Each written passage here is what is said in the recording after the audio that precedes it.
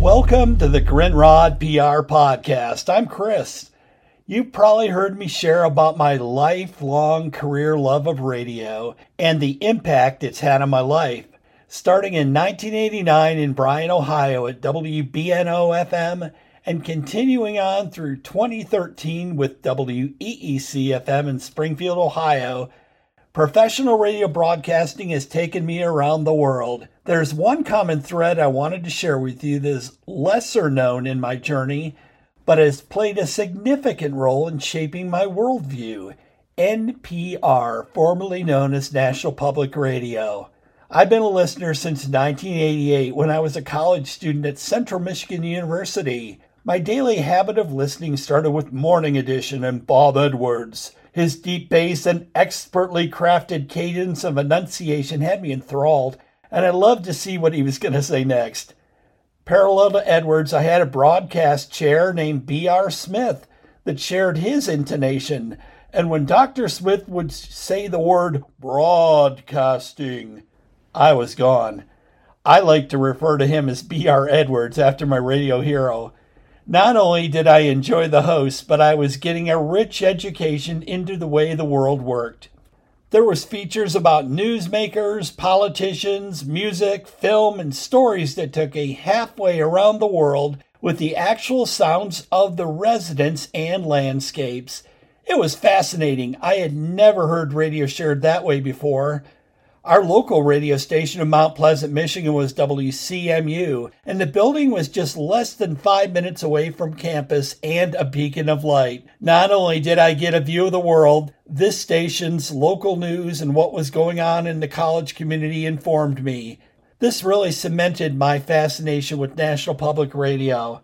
While I was home after graduating from CMU in 1988, I listened to WDET in Detroit and continued my National Public Radio journey. I branched out my listening habits and kept the station on throughout the day with All Things Considered and discovered the independent music programs which are such a part of my life today. And I also began an appreciation for jazz and classical. I owe so much to this station for shaping my worldview.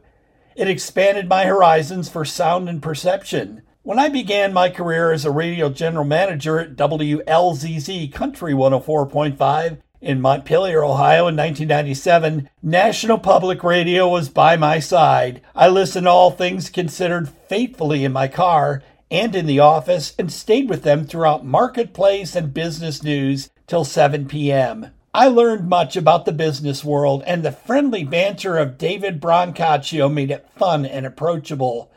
I also loved to hear him say, "Let's do the numbers," and the music "We're in the Money" would play as an instrumental under the data. I was an active salesperson for radio, and it was all about the numbers and the bottom line. I was hooked. Now let's fast forward to 2003. I'm new to Springfield, Ohio, and searching for some eclectic radio. I found 91.3 WYSO out of Yellow Springs. Aha! NPR. And a station that played midday music featuring everything from James Taylor to Simon & Garfunkel to classic alternative. I was so there. I kept my journey as a listener alive and ventured out into the deeper end of their music pool, including bluegrass, Americana and folk, Irish, and the amazing World Cafe. I was so there. I also found Kaleidoscope. I decided to volunteer as a phone bank operator in 2014, and I had an amazing time. I connected with listeners that shared my passion for the station. It was also there that I started listening to poetry from Conrad's Corner and Bill Felker's Almanac, and I actually met him at the event. It was also at the same time that I partnered with WYSO and the Salvation Army for the Season of Giving event and secured a table for General Manager Luke Dennis and his peers. Amazing synergy. Now let's go one more fast forward. This is 2023. I joined WYSO as a sustaining member and helped bring the programs to the listeners with my financial support. All this to say I love WYSO and want others to love it as well. I've come full circle with my NPR journey, and it's been so transformative. Please visit the website, wyso.org, and consider partnering with the station like me. Most of the programming is available on demand, and it's a perfect way to sample and get connected. WYSO.org is their website. Again, WYSO.org. Chris Grindrod PR is here to serve the indie artist band or label. Learn more how I can help at my website, chrisgrindrodpr.com. You can listen to all of the episodes of my podcast as well. I'm also the podcast radio administrator for the Dayton Scene Radio Show, showcasing funk's finest and the legacy of the genre that began in Dayton, Ohio. Visit thefunkcenter.org. Again, that's thefunkcenter.org. The Grindrod PR Podcast is powered by Roger's Garage, and you can find me at my website and wherever you get your podcasts. Bob Edwards, Renee Montaigne, Cokie Roberts, Tom and Ray, Nina Ellis, Carl Castle, Noah Adams.